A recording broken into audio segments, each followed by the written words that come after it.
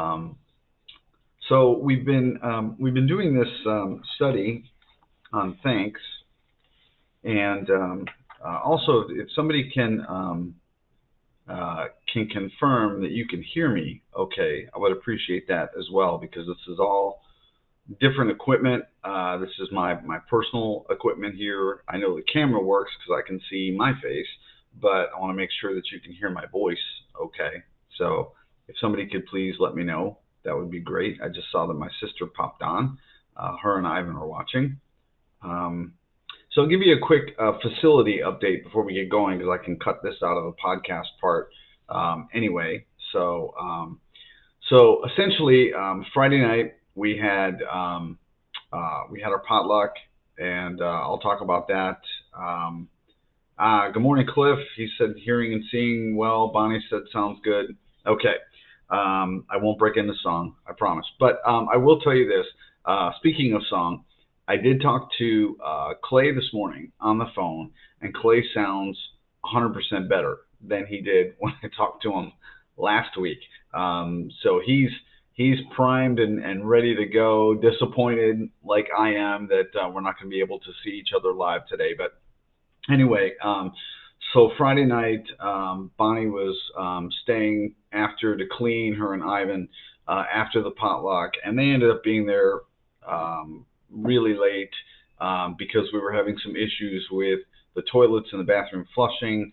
The one in the ladies' room was leaking water, so I got in touch with a plumbing service yesterday because everybody was so busy. I don't know if it's because everyone's ramping up for the holidays or they're understaffed or whatever it is, but the plumber wasn't able to get there until 7:30 last night. We were there, Angie and I were there with them until after 11. But the problem appears to exist between the street and the building. We're going to have to get somebody else there with a camera, or we're going to have to get with the landlord, but that's neither here nor there. My request to you is just be praying that we can get this resolved. Not only does it prevent us from meeting together on Sunday, it's going to prevent divorce care from meeting together on Tuesday night. And so I just feel like this is the enemy attacking us, because we are making headway. We had a great turnout Friday night. Almost everyone was in attendance. There was so much joy in the room. It was wonderful to see all the families together. It was just a realization of thanks. We've been doing this study, the power of thanks, and so I started this morning. I got up and I thought on that and prayed on that this morning before church. And before we begin with today's message, I just want to confirm to you that while I didn't plan to spend 4 hours at the church last night babysitting a plumber and still not have things working, I am thankful for this, for our community and for technology, that we can still meet, that we can still gather together and still share God's word. I'm sorry that there is no worship. You do not want me to dust off my guitar. It's been far too long, so I'm not going to do that. But we will share God's word today, and by His grace and His power and His mercy, we'll be back together again next week. So let me just officially say good morning to anyone else that is going to be watching at a later date. Apologize for all the all the maintenance up front on what's been going on, but welcome and thank you for joining us. We're finishing our series, as I said, in the power of thanks. I'm going to try to do something, if I can figure it out here real quick while I'm talking to you, and that is there was a way to, I think, share my slides. And I'm looking to see if there's a way to do that real quick. I saw it earlier, and I've since lost the button for it. But give me 1 second. Let me see if I can find it. If not, you're just going to have to look at me and looks like that's what it's going to be. So you're just going to be looking at me and the top of my head when I check my notes, but we'll just go from there.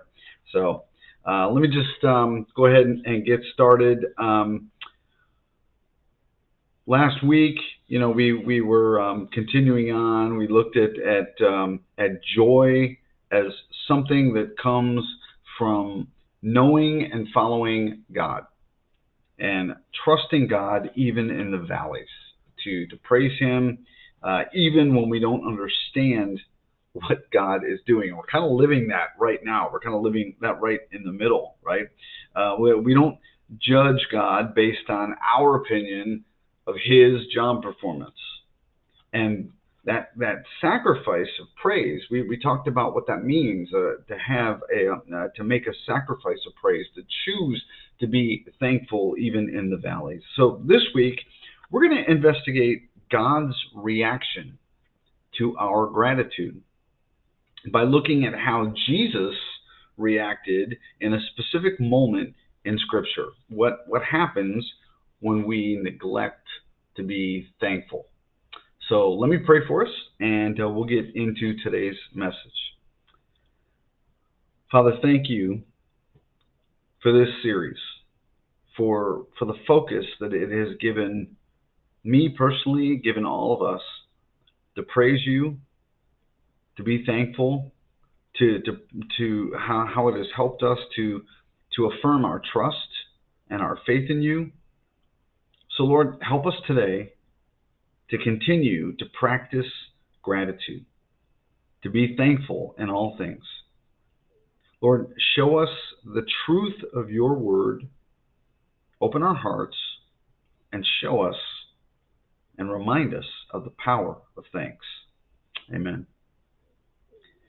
So since I cannot get my slides up on the screen, I'm just going to ask you to turn in your Bibles or your Bible apps, if you have them handy, to Luke chapter 17. We're going to begin in verse 11. It says this: On the way to Jerusalem, he was passing along between Samaria and Galilee.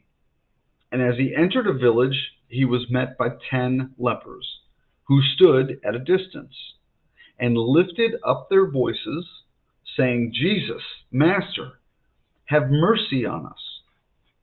When he saw them, he said to them, Go and show yourselves to the priests.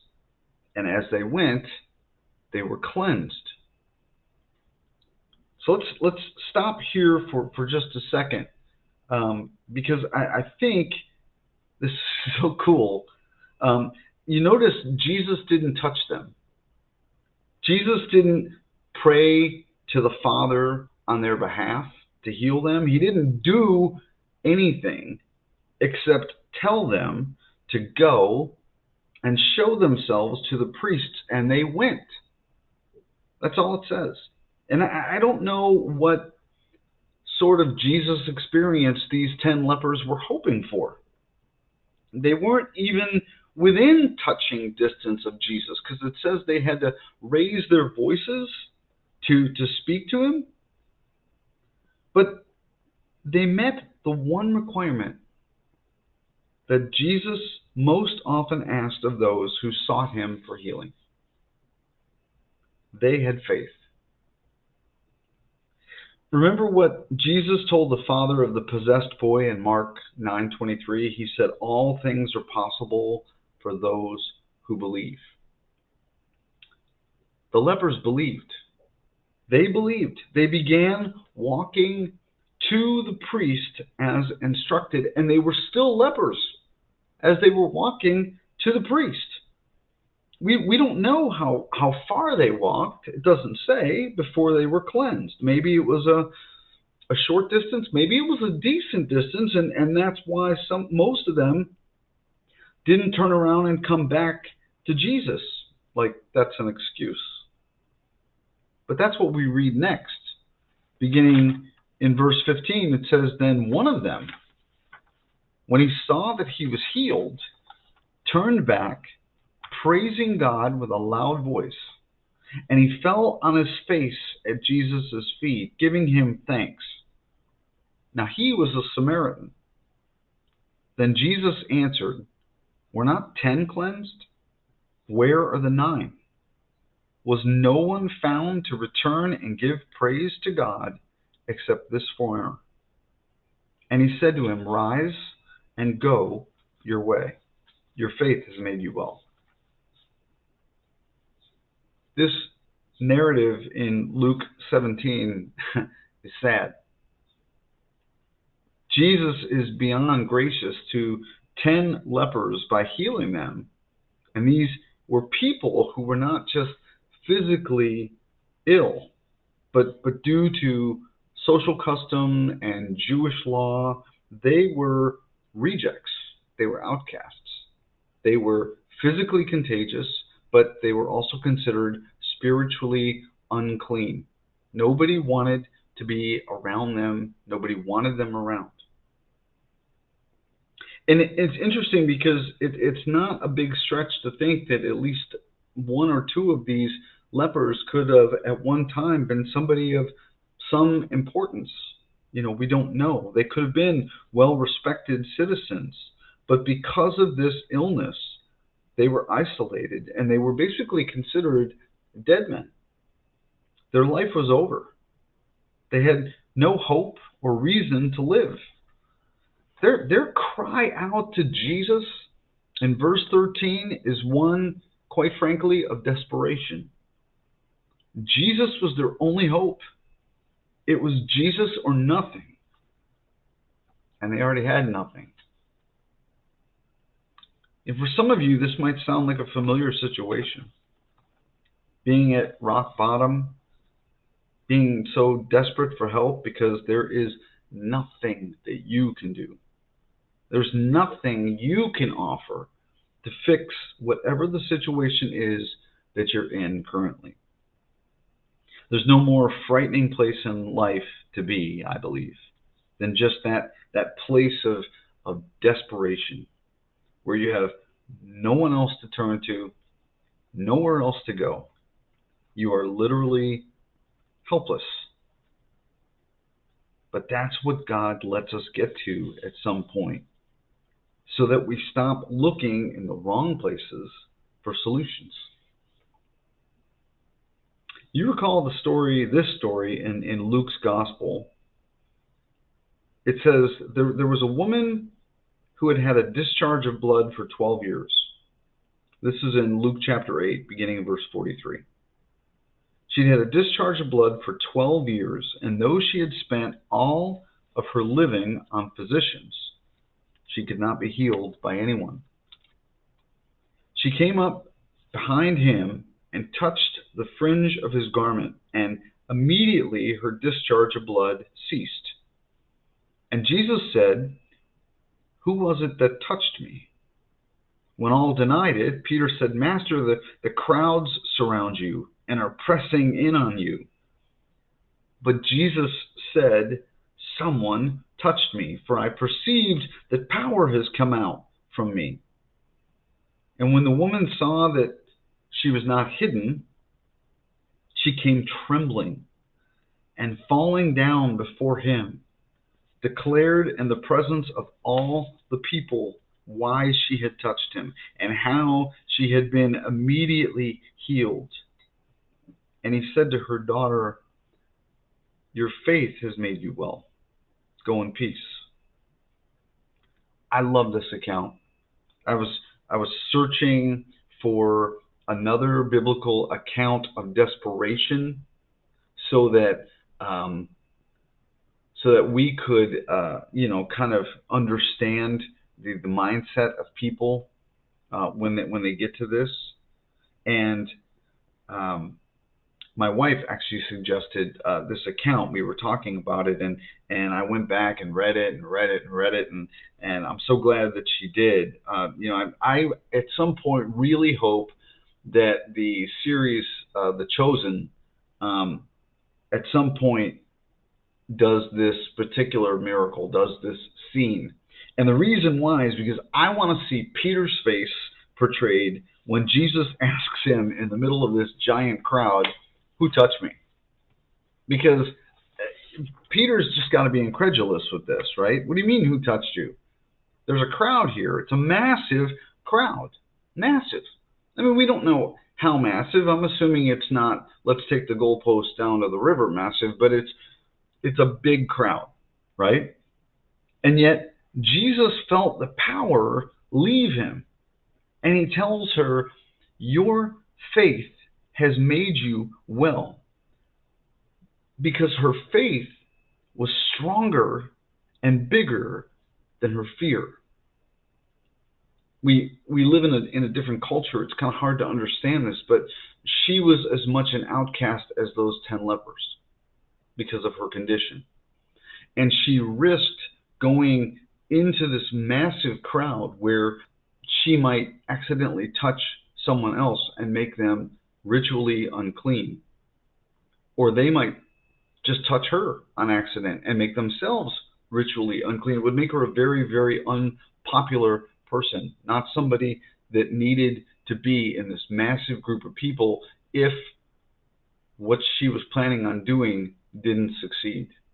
If her desperation didn't cause her to touch Jesus' robe and to be healed, her faith gave her that, because her faith was bigger than her fear.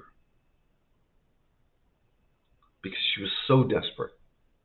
She realized he was her only hope. He was her only place to turn. So she surrendered every other possibility. There are times of greater surrender during a Christian's life that bring deeper intimacy with God and greater power in service. The more areas of our lives that we surrender to Him, the more room there is for the filling of the Holy Spirit. When we're filled with the Holy Spirit, we exhibit traits of His character. The more we surrender to God, the more our old self-worshiping nature is replaced with one that resembles Christ. Romans 6:13 says that God demands that we surrender the totality of ourselves. He wants the whole, not the part. The ESV translation that I teach from says, do not present your members to sin as instruments for unrighteousness. But in other translations, in other words, it says, do not offer any part of yourself to sin. But present yourself, it continues, to God as those who have been brought from death to life, and your members to God as instruments for righteousness. Remember in Mark 8, when Jesus said that his followers must deny themselves? It says, and calling the crowd to him with his disciples, he said to them, if anyone would come after me, let him deny himself, take up his cross, and follow me. It's another call to surrender. The goal of the Christian life can be summed up by the Apostle Paul in Galatians 2:20. Paul wrote, I have been crucified with Christ. It is no longer I who live, but Christ who lives in me. And the life I now live in the flesh, I live by faith in the Son of God, who loved me and gave himself for me. Such a life of surrender is pleasing to God because it's only in that place where we are most thankful to God. So back to the story of the 10 lepers that we began with. Jesus heals them. He makes it official based on the cultural procedures of the day. They had to present themselves to a priest to be declared clean. So they go and they are declared clean. They're no longer lepers. Their lives are restored. Their lives have been graciously given back to them. Sounds familiar. And the fascinating part of this narrative is that only one of these 10 returned to give God thanks for what was done. And Christ was bothered by this. If you go back and read verse 18 again, it says, "Was no one found to return and give praise to God except this foreigner?" I don't think it's a huge stretch to interpret the tone that Jesus was using when he said this. How many other ways could he say this in context? What does this mean? Well, I think it means that Christ is bothered by our lack of thanksgiving, but I have some good news for you. On the converse side of things, it means that he delights in our thanksgiving. So he's bothered by our lack of it, but when we give our thanksgiving, he delights it.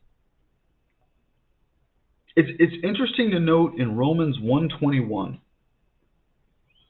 that what led people being completely given over to sin was a lack of thankfulness. Paul is talking here about people who have not heard the gospel, people who don't know God. But listen to what it says. It says, "For although they knew God, they did not honor him as God or give thanks to him. But they became futile in their thinking, and their foolish hearts were darkened." If you are redeemed today, you've been made whole. You've been given a new life, just like the 10 lepers were given new life. So the question has to be asked, where do we fall in the area of thankfulness for our salvation? Do we fall in line with the 9, that we recognize it, but we're too busy moving on with our lives or the things that we missed from before? Or do we fall in line with the one who came back rejoicing, giving Jesus all the praise and glory for what only he could have done? 1 Corinthians 10:30-31 says, "If I partake with thankfulness, why am I denounced because of that for which I give thanks? So whether you eat or drink or whatever you do, do all to the glory of God." It tells us that our thankfulness leads to putting others before us. And everything we do is for the glory of God, not our glory. This is directly opposite to what we were just looking at in Romans 1:21, those who don't know God, where they were not thankful, and that led to a dark descent into sin. Thankfulness always leads to genuine selflessness, praise, and glory to the one who deserves it. Because when we focus on the things that God has given us, when we pay attention to the things that we should be thankful for, we can't help but recognize his place and his authority in our lives, and it changes us. It changes us daily as we choose to do this. When there's no expression of thanks, it makes the giver feel like they just, what's the big deal? I mean, ask yourself this question. Have you ever done something kind for someone and you weren't given any thanks for it? We've all experienced that. It's not that you desire to be fawned over, you don't desire to be worshipped, but a simple thank you goes a long way. When there's no expression of thanks, again, as I was saying, it makes the giver feel like they just wasted their time and their resources, and quite frankly, the giver might be reluctant to help that person again. Now, in this case, I'm talking about us broken human beings and imperfect human beings, but why is that? Well, because of the lack of thanksgiving on the part of the recipient. Parents will often instill gratitude into their children. I was talking about this a couple weeks ago. I saw it during trick-or-treating, when the kids came to the door, and they were into the candy. I mean, they were ready for that, and they loved the compliments and the comments about their costumes and all that. That was a great interaction. But once they had the candy, they were one and done. They were ready to move to the next house until, I mean, inevitably the parents or the adults there would say, no, no, no, no, hold on now. Say thank you. What do you say? Prompting them, right? Teaching them. And it's not just because it's the polite thing to say. It's because it's important to be grateful. When we're not grateful, we convey an attitude of presumption, an attitude of expectancy and arrogance. Be thankful to those who help you.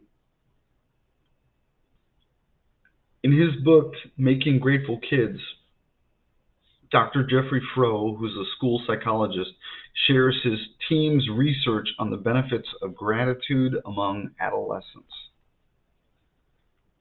He says, we found that grateful young adolescents age 11 to 13 compared to their less grateful counterparts are happier, they're more optimistic, they have better social support from friends and family, they're more satisfied with their school, their family, their community, their friends, and themselves, and they give more emotional support to others.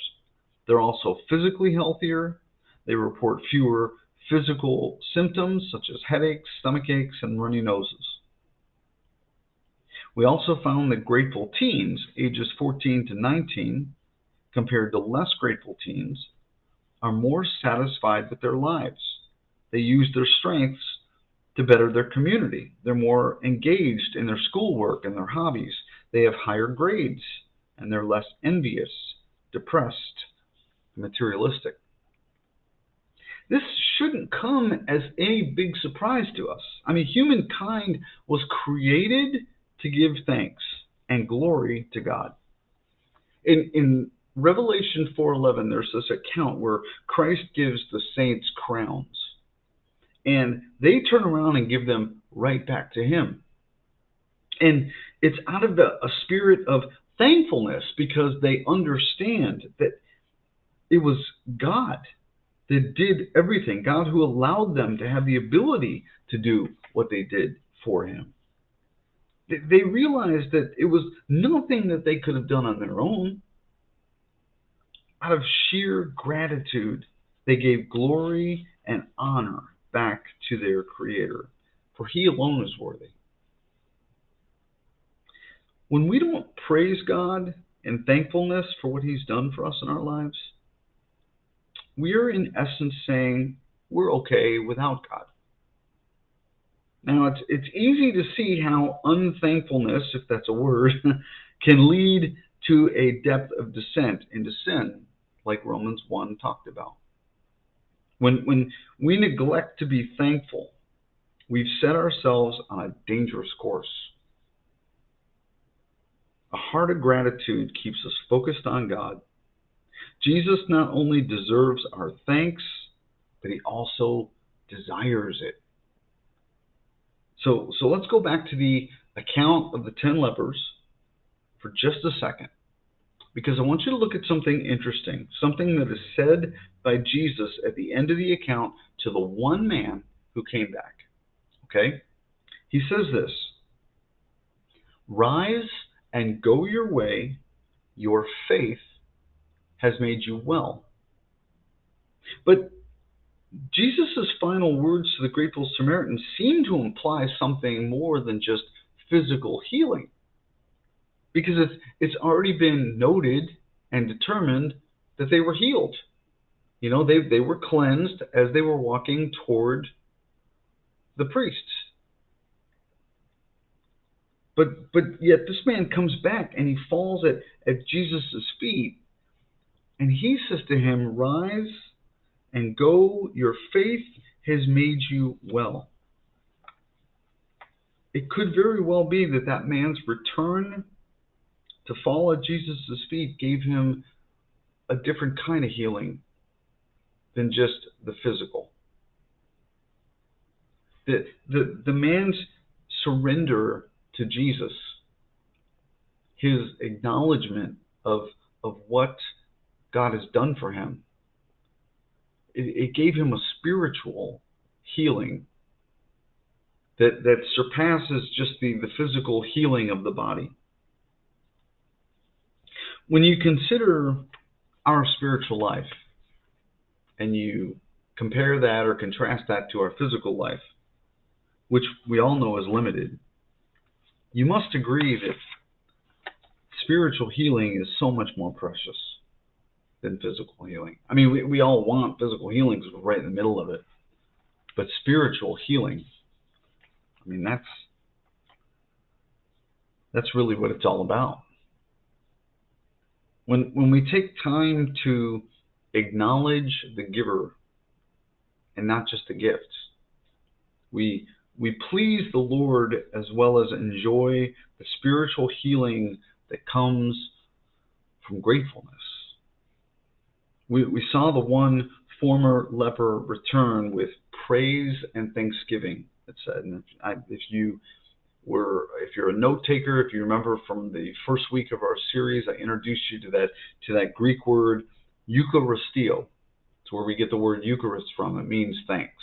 Okay, that's the definition of that word. The other word that was used here for praise is the word doxa, and it's where we get the word doxology. You might be familiar with a doxology. It's often said in more traditional church settings. The church I grew up in, we always had a doxology at the end. It's a way to praise God specifically. So today, in closing, I felt it was fitting to close with a doxology. This is the Apostle Paul. He wrote this in Colossians 3:16. So I'm going to close this with these words. If you would bow your heads. Let the word of Christ dwell in you richly, teaching and admonishing one another in all wisdom, singing psalms and hymns and spiritual songs with thankfulness in your hearts to God. Amen. Offer your praise and your thanksgiving to the Lord. Today, tomorrow, this week, Thursday's Thanksgiving. Be thankful to the giver of the gift, not just the gift itself. Amen. Let me pray for us real quick as we close out. Father, thank you for technology, for the opportunity to be able to be together even when we're not together. Lord, we pray for your leading this week. We pray for your presence as we prepare for family, for travel, for all of the things. God, we just pray for you. Lord, I ask that you just shower us with your mercy and your grace.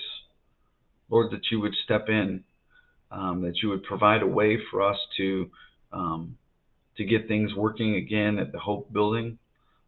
Lord, I pray for your presence. I pray for focus so that I can stay focused on what I'm thankful for, and that's you, and for all the things that come our way. Lord, we offer up this time and this word. We thank you for your love, and we just ask all of these things in Jesus' name. Amen. Amen. Well, thank you, Hope Community Church. For those of you that are watching live, thank you so much. I'll keep you posted on how things are going at the building once we work out a plan of attack. Until further notice, stay safe, enjoy Thanksgiving, don't eat too much, but be thankful for every bite, and have a blessed week. Take care.